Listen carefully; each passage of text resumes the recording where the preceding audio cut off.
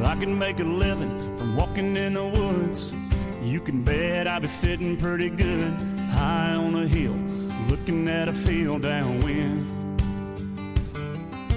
If I can make a nickel off of turning in bass, never worry about the price of gas, I'll be wheeling and dealing and sitting there reeling them in. Hunting, fishing, loving every day, that's the prayer that a country boy prays. Thank God he made me this way, hunting and fishing and loving every day. Good morning and welcome to Gone Outdoors. Kyle Agri and Scott Brewer of Brewer Agri Outdoors. We're here talking hunting, talking fishing, talking just about anything you can do outdoors for the next hour right here on Kello News Talk 1320, 107.9 FM, KWSN 1230, 98.1 FM, both out of Sioux Falls, South Dakota, and the mighty 790, 104.7 FM, KFGO Fargo. Today's Gone Outdoors is brought to you by Ray's Sport and Marine, your local Lund Boats and Bennington Pontoon dealer in Moorhead. RaysMarineMoorhead.com. Adventure RV across from the fairgrounds in West Fargo, your number one RV dealer in the FM area. AdventureRVSales.com.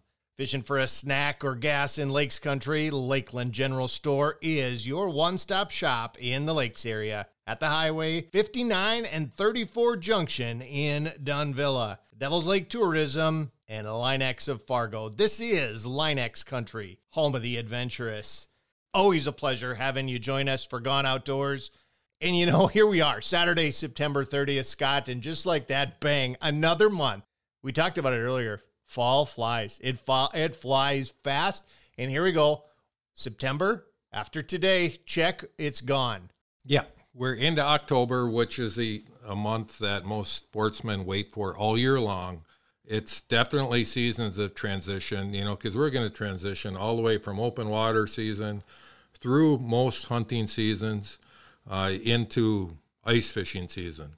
And we're not that far away from it. You know, there will be people on the ice probably by Thanksgiving. You know, Mother Nature or not, it seems like every year. If the averages work, yes. Every year somebody's out there right around Thanksgiving weekend. That's less than 2 months away. I'm thinking back to 2020, and it was less than 2.5 weeks from now we had ice.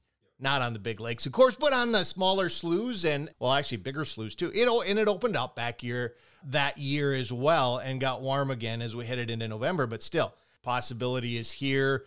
Fishing's heating up. Hunting is heating up. It's all there. There's so much to talk about. And let's jump right in, Scott. So you got 2 months of vacation now starting October 1st, right? I wish. That has been my lifelong dream. And, you know, God willing, if the day comes when I can actually retire from my job that pays the bills, that would be the goal, right? To have those couple of months to hunt and fish in the fall and do it all. And that's funny. If you're an outdoorsman, a lot of them will retire right around September 1st or October 1st. That's their date. Absolutely. Because they want it off. There's a lot of people that think, well, that's weird. You worked all summer so you can have the fall off. But if you know, you know. If you know, you know. Isn't that the truth? Hey, let's jump right in, Scott. Congrats. You and Adam had a great Cormorant Fall Classic FM walleyes. You had a one-day tournament, a one-day shootout, and you got on the fish. You came in top 10. Congrats. Yeah, thank you. And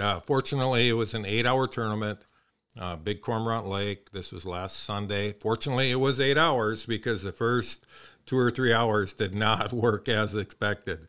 You know, we had pre-fished a couple of days, and then probably what hurt us the most and hurt most of our contestants the most was the night before the tournament, we had 4 inches of rain. There was rain throughout the entire region that night. We had a lot of it there, and it really, really changed the fish behavior. So all that pre-fishing that most anglers did, including myself, was thrown out the window.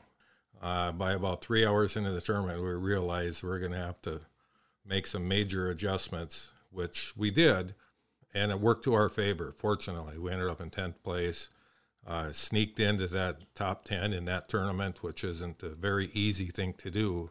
And, you know, we've talked about it many times. It's all about the decisions you make on the water. If you're like me, you've made way more wrong decisions than you have right decisions over the years. So it's nice when you make the right decisions because it doesn't happen all that often. It is. It's great. And when the stars align and you make the right decisions and the fish cooperate, you get good results, and that's always fun. Yeah, it certainly was. And it was fun right to the end because we only had 5 fish. It was a 6-fish limit. So any one more fish would have been a huge bonus. Any size fish. Any size. You know, it's not like we were looking for upgrades at that point. Any size fish would have been huge, which we never got. So we ended up weighing the 5. Great job. And we're going to hear more about the tournament next segment, too. Our tournament champions, Jeremy Krupinski, Thomas Brynlesen, they're going to join us next segment and tell us a little bit about some of the decisions they made that paid off big time for them as they took home first place. So there are some congratulations in order to the other side of the room, too. To you, Mr. Agri. I know it's not in the Cormorant tournament because I made some decisions, too, but they were completely the wrong ones. And that happens, myself included. But congratulations for your award this last week at the Aglow conference. A lot of our listeners probably don't know what Aglow is. So let's chat about that for a second. Well, Aglow is an acronym. It stands for the Association of Great Lakes Outdoor Writers. And that's a group that encompasses not only folks who write newspaper and magazine articles, but people who do blogs, they have YouTube channels, they do TV shows, they do radio shows like Gone Outdoors, they do, photography and all sorts of outdoor communications. And this was a conference of all the folks from, as far away as New York State, Tennessee, Kentucky, Missouri, lots of people from a pretty big area. It was a lot of fun, and I was very fortunate with the level of competition. They do give out some awards, and I was able to win an award for a photo that I took of my grandson ice fishing, and that had been used on the Eskimo Ice Fishing Gears website, and a lot of fun. Yeah, that's pretty cool. And, we talked about the competition at Big Cormorant in that tournament, and that's local competition. There are a few national players that compete in that, but absolutely, Aglow it really is almost a national organization. To show the scope of it, all the media people, whether it's TV, radio, print, photographs, whatever it is, in the outdoors, are in this. So to get second place, you get second place in the photography. To get second place in that is pretty darn amazing. That's a pretty special award, and congratulations. Well, thank you, sir. Yeah, it was a lot of fun. And then for those of you who know me, I love to take pictures. I love to capture the moment, the memories. We talk about that a lot. It's memories in the outdoors that really are what we're after. It isn't necessarily the fish. It's not necessarily the deer or the bird. It's the memory of what you're doing and who you're doing it with. That's why, honestly, why we're talking about October and November are so special to so many people. It's those memories of pheasant camp or deer camp or whatever it is. It's anytime those months are brought to mind, it brings back those amazing memories with family, with friends, ever since, for a lot of us, since we were little kids.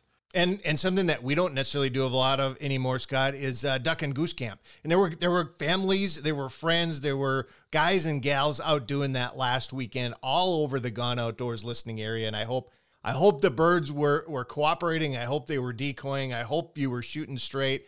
I hope you had a great harvest and had a really great weekend out there chasing those ducks and geese. Yeah, for sure. Speaking of that, we've got a lot of participation ahead of us in our next 3 segments here. As I mentioned, Jeremy and Thomas are going to join us next segment. Then we got a special one. Segment 3, the second half of the program, Ron Schara, Hall of Fame communicator and president of the Min Fish organization. And we're going to visit with him about some of the work that they're doing. We're going to wrap up today's show visiting with Kurt Shirato about Lake Sakakawea, someplace we're going to be heading in a short order, Scott, and going to be great to hear from him. Folks, stick around. We'll be right back with more Gone Outdoors. Hunting, fishing, loving every day. That's the prayer that a country boy prays.